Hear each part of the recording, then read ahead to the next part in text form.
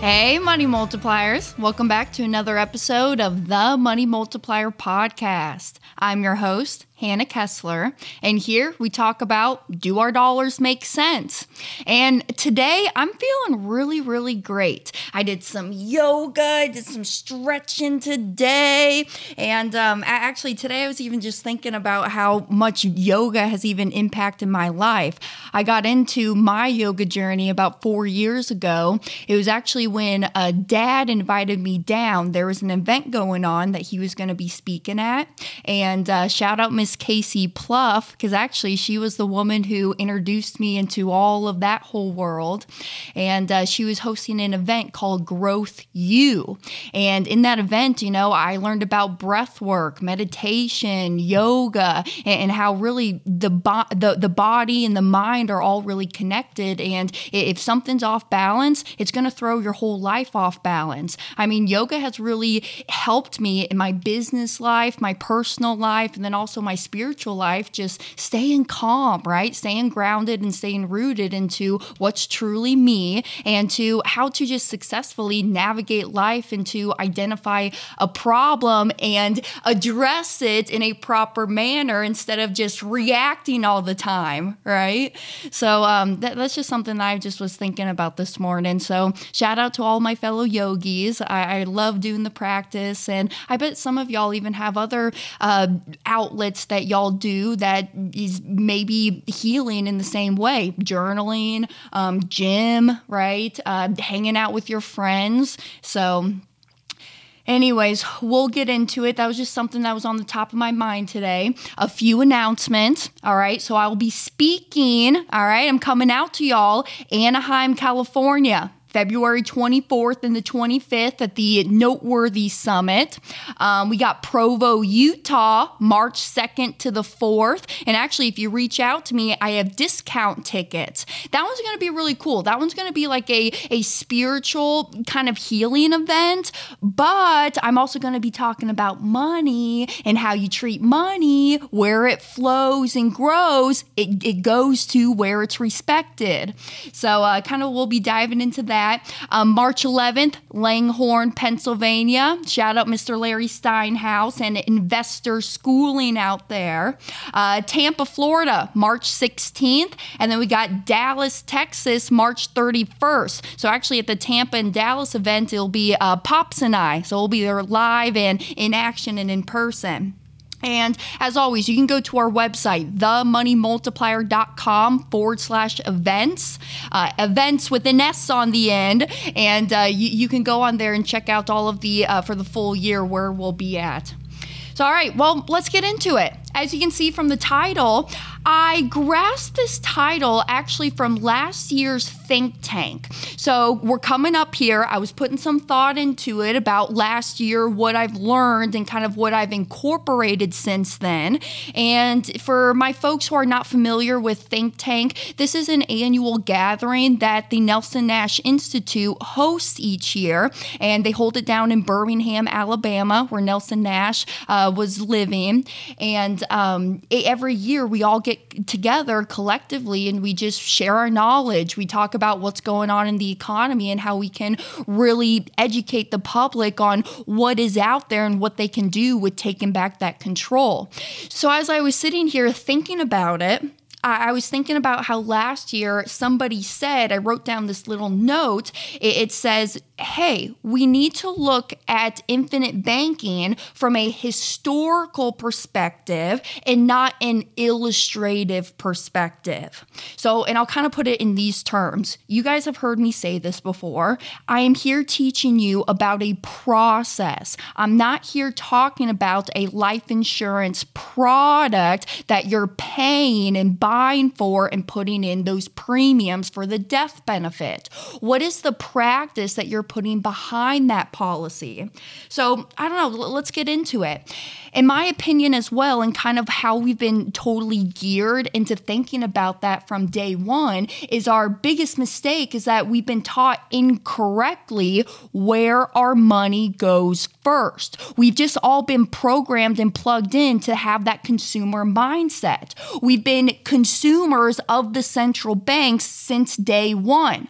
What do we do, right? And what have we been taught? Well, I have been taught that in order to get this resource of money, I have to go out and trade my hours for money. I got to go do something. I got to go put myself out there and go work for myself or somebody else.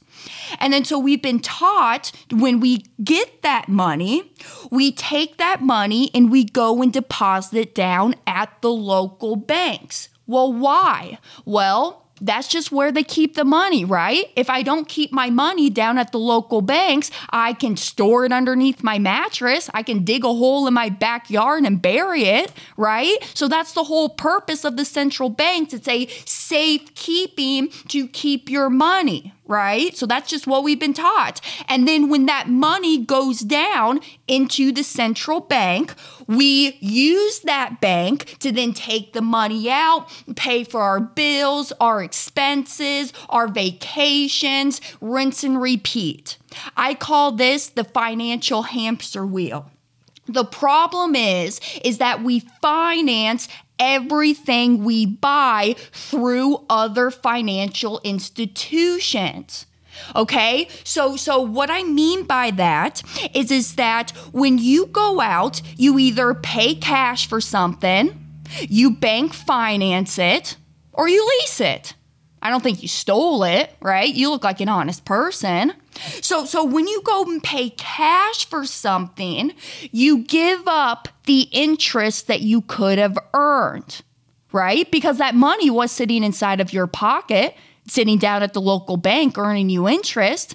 So now you've just given that money and you have given it out the door and you've lost what's called the opportunity cost, the future earning rights on that money. So in order to get that money back inside of your pocket, working, earning you interest again, you got to go work for it, earn it somehow. So that's cash, right?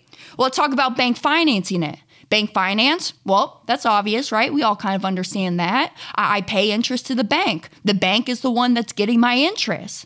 And then if I lease it, right, it's just me simply renting it. I have no ownership. That financial institute is getting all of those dollars because I'm just renting it for that short amount of time. And why folks like renting or leasing items is because really they can probably get a big ticketed item at a lower cost, right? So they just rent it. Now, the problem is, though, that it has never dawned on us that it's not the interest rate that is killing us.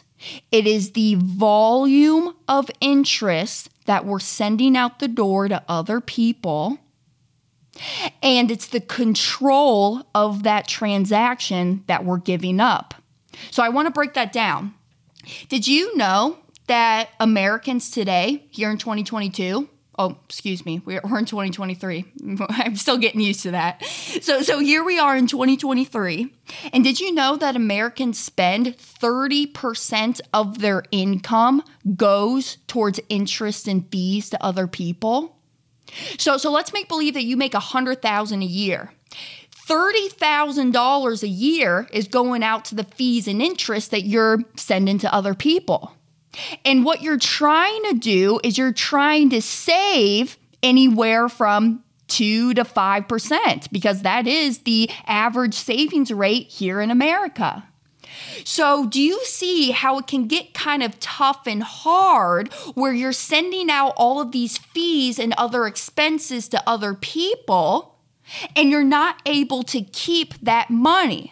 Here's one thing that my dad has said sometimes in the past. Actually, I think he just said this here recently. He says, it doesn't matter how much you make, it only matters how much you keep. You can go in and make $5 million each and every year, but if you're spending 5.1 in overhead expenses, it doesn't matter how much you make, it only matters how you keep, honey, right? So stop giving up that control and the interest to those other people. So let's talk about control real quick, right? When you go down and you involve somebody else into your financial life and you we're making a contractual promise between us. And I say, hey, Mr. Banker, let me borrow these funds. And in exchange, I'll give you this collateral. And this is the interest that I got to owe you. And these are my monthly payments. Do you think that life happens sometimes? Absolutely. You could go out and get in a car accident today. Please don't do that. Knock on wood. Please don't do that. You go get in a car accident, break your leg, be out of work for 4 months. You could have a death in the family, and that person, they were your whole world, and you just can't find it to get out of bed and just go and even go to work, right? Mental health, that's a very important thing. So the bankers do not care with what's going on in your personal business, whatever life. They just care if they're going to get their money and their dollars at the end of the day. So with you not being in control, you're giving up that freedom to those folks. Because what happens now, if you can't pay them, they're going to come and see something that you promised them. They're going to hike up your interest rates. They're going to damage your credit score. Something bad is going to happen. And then now you're got to dig yourself out of this hole. But then you ask yourself, you say, but Hannah, this is just what I've been taught. This is just what I'm supposed to be doing because I don't know any other better way to do this besides just keeping my money underneath my mattress and just spending cash all day long, right? So that's why we met. And I'm happy that we met because here's something else that I hear a lot as well. All right, so Hannah, you've identified the problem and I guess let me add on top of that as well. Here's another problem that I just want to add quickly. We've never been taught to budget. We've never been taught how our dollars actually work. We've never been taught about how the economy works. We've never been taught about how the Fed works. We've never been taught about how to make our money go out and work for us. So that's what I want to be here to teach you. What is the elite and the wealthy doing that is different from what middle-class Americans are doing? And how can we break that financial hamster wheel that we're in? So, brings me to the infinite banking concept. For most of y'all, you guys have heard about this. Y'all have seen our presentation, heard us speaking live on it. If you have not, I would pause here, go to our website, themoneymultiplier.com. Up on the homepage, click resources, and then you'll find presentation. Click on that presentation, and that is a good starting point to dive into this world of IBC. So people tell us, though, they say, Hannah, so you want me to use whole life insurance to store my money and to buy the items that I'm buying in life.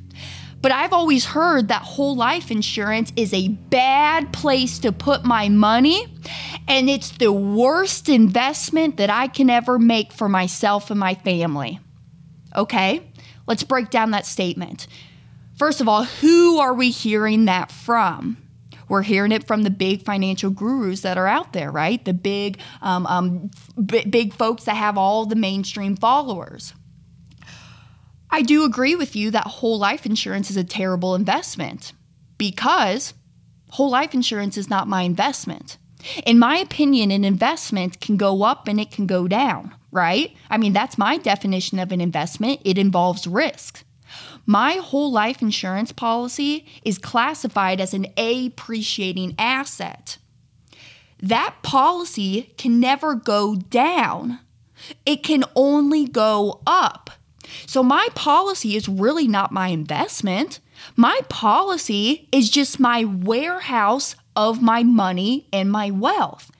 You hear me say this all the time, y'all. My policy is nothing more than just my glorified savings account. That's all it is.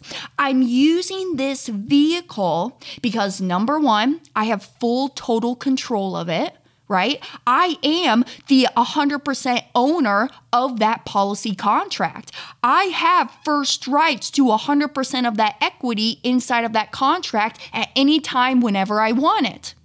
I have control. I have asset protection. Hey, if I ever get myself into some deep waters and somebody's coming after me because I made them mad, they can't touch the dollars that's sitting inside of my policy. How about taxes? I'm getting out of the government's hair. All of my dollars and wealth that get funneled through the policy is after-tax money, and now it's sitting inside of an environment where it's growing tax-free for me. Uninterrupted, I guess I'll add at that too. So control, we have asset protection, taxes. How about liquidity and leverage? I like that about my policies. So I do agree with you, mainstream gurus out there, that whole life insurance is a bad place to put your money and a terrible investment. Yes, I do agree with that if we're talking about traditionally whole life insurance that you buy off the shelf. Now, I know there's some IBC practitioners out there who have sold a 100% base premium policy before, which is totally fine, totally okay. I just prefer different ways to design the policy because I want upfront immediate access to that capital right now. I want to be able to use the money because, like I said, I want to use my money to go out and go work for me so that I don't have to trade my time for money anymore.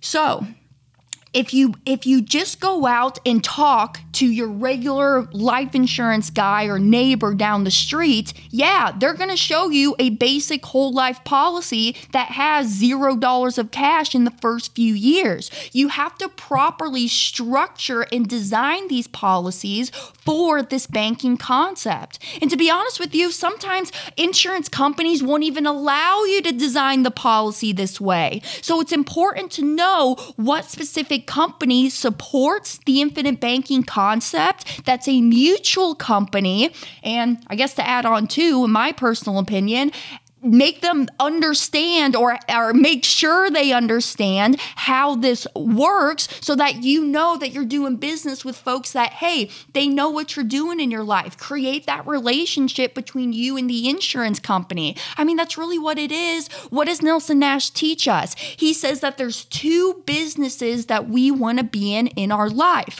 One of them is the business that supports our income, the one that gets us out of bed, where we go out and we support our families and our livelihood with it.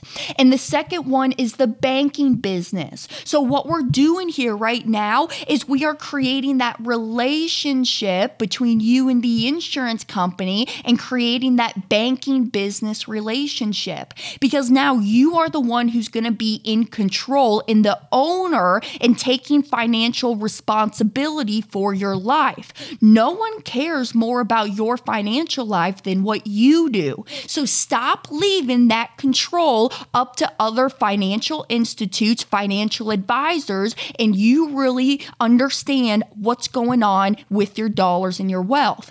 I guess just real quick, I just want to share this story. I was talking with a gentleman this week, and I did get a little upset with him. I shouldn't say upset, but I kind of got a little stern with him because he wanted me to go through. So basically, he wanted to send me all of his statements and what was coming into his financials. And he wanted me to put my pen down to paper and really write down the plan of how infinite banking fits into the puzzle piece of what he's doing.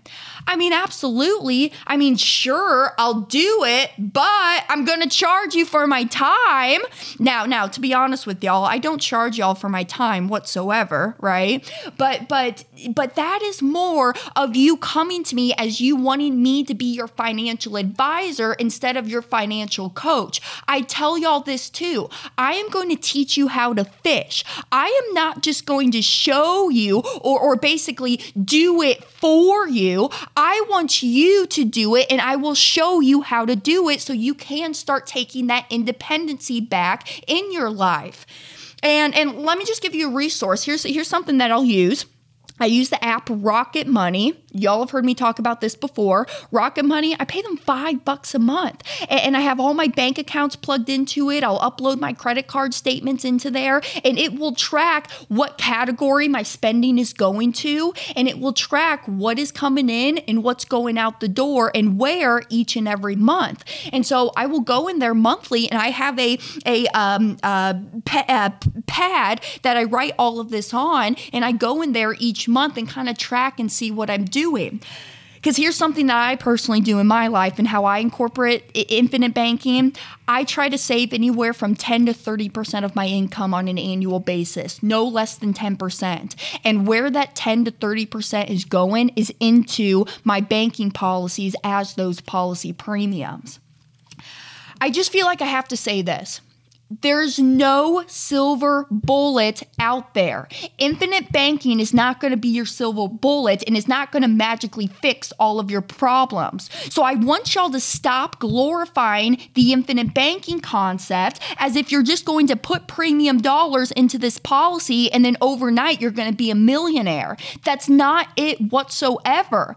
It's honestly behind the practice of how you're utilizing your policy and how you're doing so to reach those goals in what you're doing. It's the practice. This is what I'm talking about when I say it's the process of how you're financing the items that you're already going out in life and buying anyways. It's not just plugging premium into a product, sticking it in a drawer and letting it sit there, and then, hey, someday in the future, I'm going to have all of this extra dollars. I mean, yes, you will, but really you need to get into the practice and being consumer of your own banking system. Stop letting the banks, the Fed, and the government dictate and control where your money goes and what risk you're wanting to take with your money and your dollars. So, I get into it that we need to look at infinite banking from a we need to look at infinite banking from a historical standpoint and not an illustrative perspective. So, whole life insurance, I think, is the greatest asset and safest place to warehouse your money. It has withstood the test of time. Whole life insurance has been around longer than our tax code has even been here. Tax code came about in 1913. And in my opinion, I think we're better off without it. There was actually a surplus in the economy before then, even during the Great Depression, even during the Civil War times, even during the dot-com crash of 2008.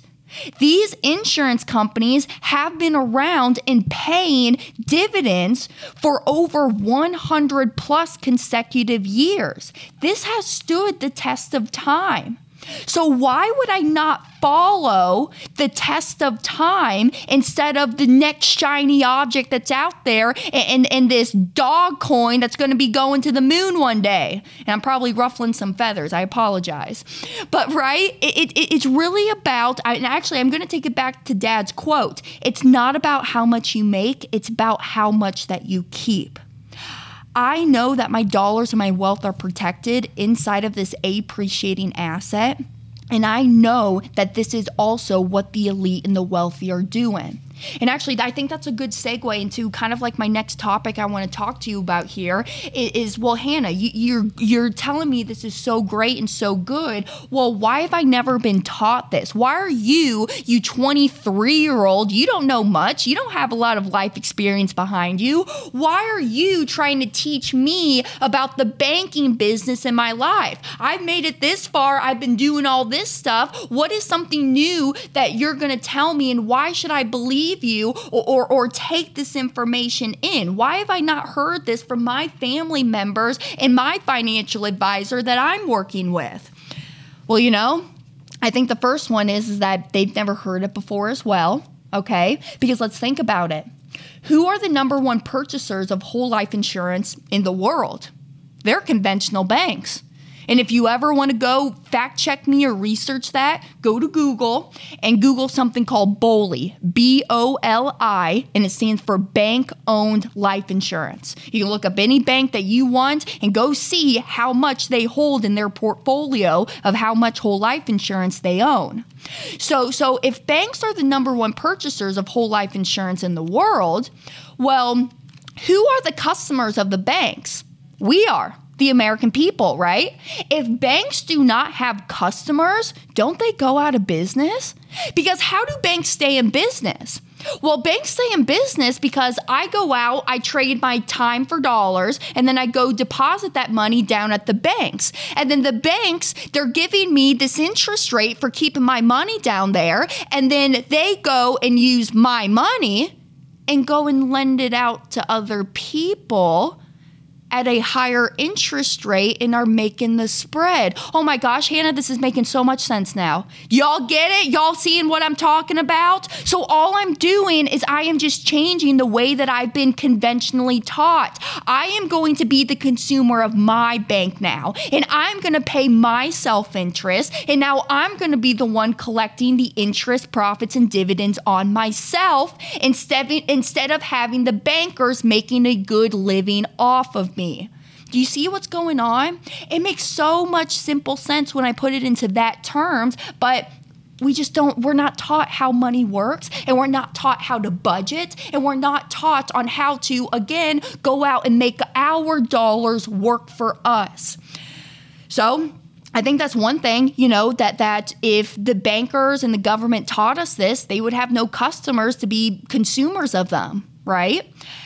I think another way, Hannah, even my life insurance agent and even my financial advisor, they've never even taught me about this. Why have they never done it? Well, again, I think it's because they don't know as well. And if your financial advisor or life insurance professional do know this stuff, why have they not told me already? Because I will say this, right? I mean, when we go in and design a policy the way that we do, we take anywhere from a 60 to 90% cut in our commission by doing so. And the whole philosophy of it all is that, hey, I can show you how to be that privatized banker in your life. And really, when you start diving into this whole world, you'll quickly understand that one policy is not going to suit all of your banking needs and goals. So hopefully you like me. Hopefully I'm a good mentor and a good coach that you'll come back wanting to start more policies with me. So it's a win-win for everybody. So I think it's because that they've never been taught. I mean, even Mr. Chris Naugle, right? Y'all have heard Chris Naugle's story before. He was a financial advisor for New York Life for 14 years. They've never taught him this stuff. So I think it's the lack of financial literacy going on, and really us having to go out there and seek the information for ourselves. Because let's talk about it. How did you land on this podcast? You were seeking some financial wisdom. So I stress this. We cannot compare the infinite banking concept to other financial vehicles and assets that we have out there. Your policy is nothing more than just that glorified savings account. That's all that I call it. All we're doing is we're funneling our cash flow through the policy to then go buy the items, products, services in life that we were already going to buy. And thus, by doing so, we create that financial tailwind, that perpetual tailwind that keeps pushing us forward because A, we're in control, and B, we never lose the interest and opportunity cost on our money for the rest of our life. So do not hone in on the illustrations. When you're working with the money multiplier, absolutely. We hone in and we dive into those policy illustrations, but you cannot really follow those policy illustrations because you're always going to be practicing and utilizing this vehicle when you're financing those items, products, investments, vacations in life. Okay, so that's really just what I wanted to stress in this episode and kind of get that point across that you got to still hone in on the history of IBC. Do not stray away from your reason why you started this concept. Okay, listener write-in questions. All right, this is a Facebook message that I got here this past week. They're asking, hey, Hannah, if my annual premium is set for $12,000 a year, but I have loans outstanding, and now it says that my premium is $12,000 plus the interest of the loan, Will I run into a mech if I pay my premium for the $12,000 plus the interest? So, no, you're not. So now what this person is talking about is that they are coming back up on their next year, their next anniversary date of their policy. And so their annual premium is coming due. And reminder for my folks out there, you do not have to do an annual lump sum premium. You can do monthly, quarterly, twice a year, or annually. And so they're coming up on their next premium. They got their annual statement in the mail, and I imagine that payment notice. And so when they get that payment notice, they'll look on there and they'll see, all right, I have $12,000 of my premium that's due, and it'll even break it out into what's owed to the base premium and the paid up additions rider. And then it'll also say, what is your loan outstanding balance and what is the interest that's due on the loan?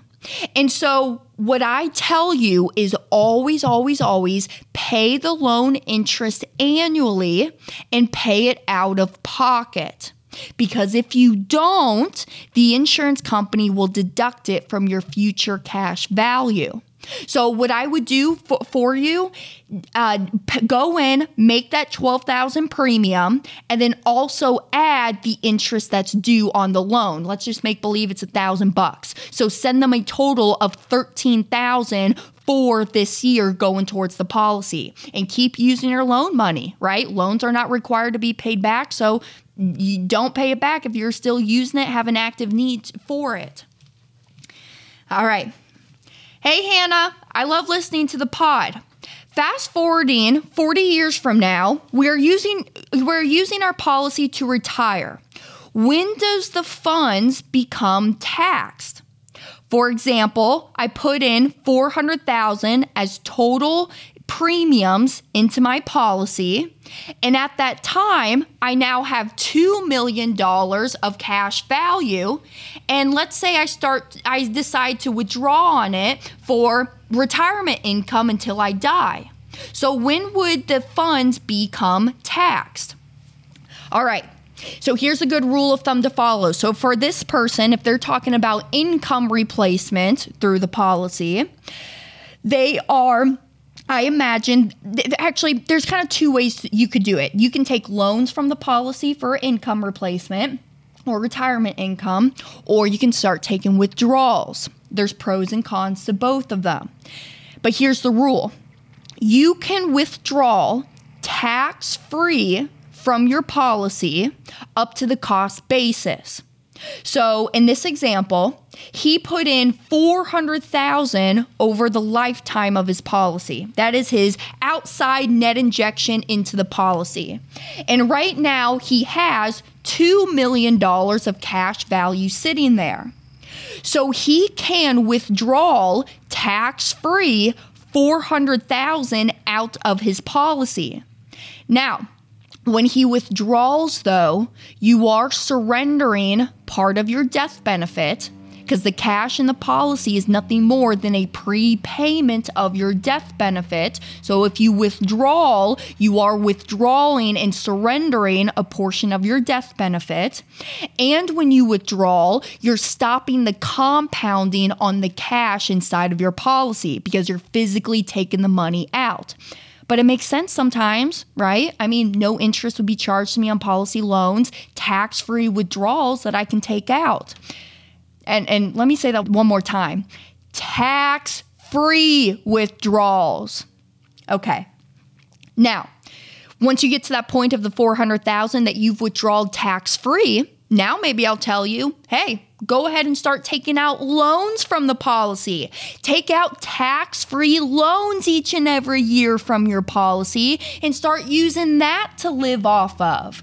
All right? And you can do that. You can, even if you wanted to, you could have the interest roll over each and every year and have it sit there and be deducted and compound. I personally wouldn't do that. I personally would just pay the dollars out of pocket each and every year. But there's some different ideas. So to answer your question, you can withdraw tax-free up to that cost basis. All right. Well, I hope you enjoyed this episode. Actually, and if you're watching on YouTube, I hope you saw a few of the planes come by. You saw a few folks walking around the office. And because I am here up at the office right now until my studio gets done. But I hope you enjoyed this episode. I personally really did. I thought I brought the fire and the heat to y'all, and I got more coming your way. So I hope you enjoyed. And where we ask ourselves, do my dollars make sense? Think about that. Do your dollars really make sense, y'all? All right, rate this podcast, subscribe to the YouTube, to the podcast. If you want to find us, we're out there on Instagram, Facebook, YouTube, The Money Multiplier. And feel free, if you want to catch me on my personal accounts, Instagram, TikTok, Facebook as well, Hannah_Kessler. Hannah spelled the same ways, forwards and backwards, Kessler with one S. And until next week, I'll see you then. Bye, y'all.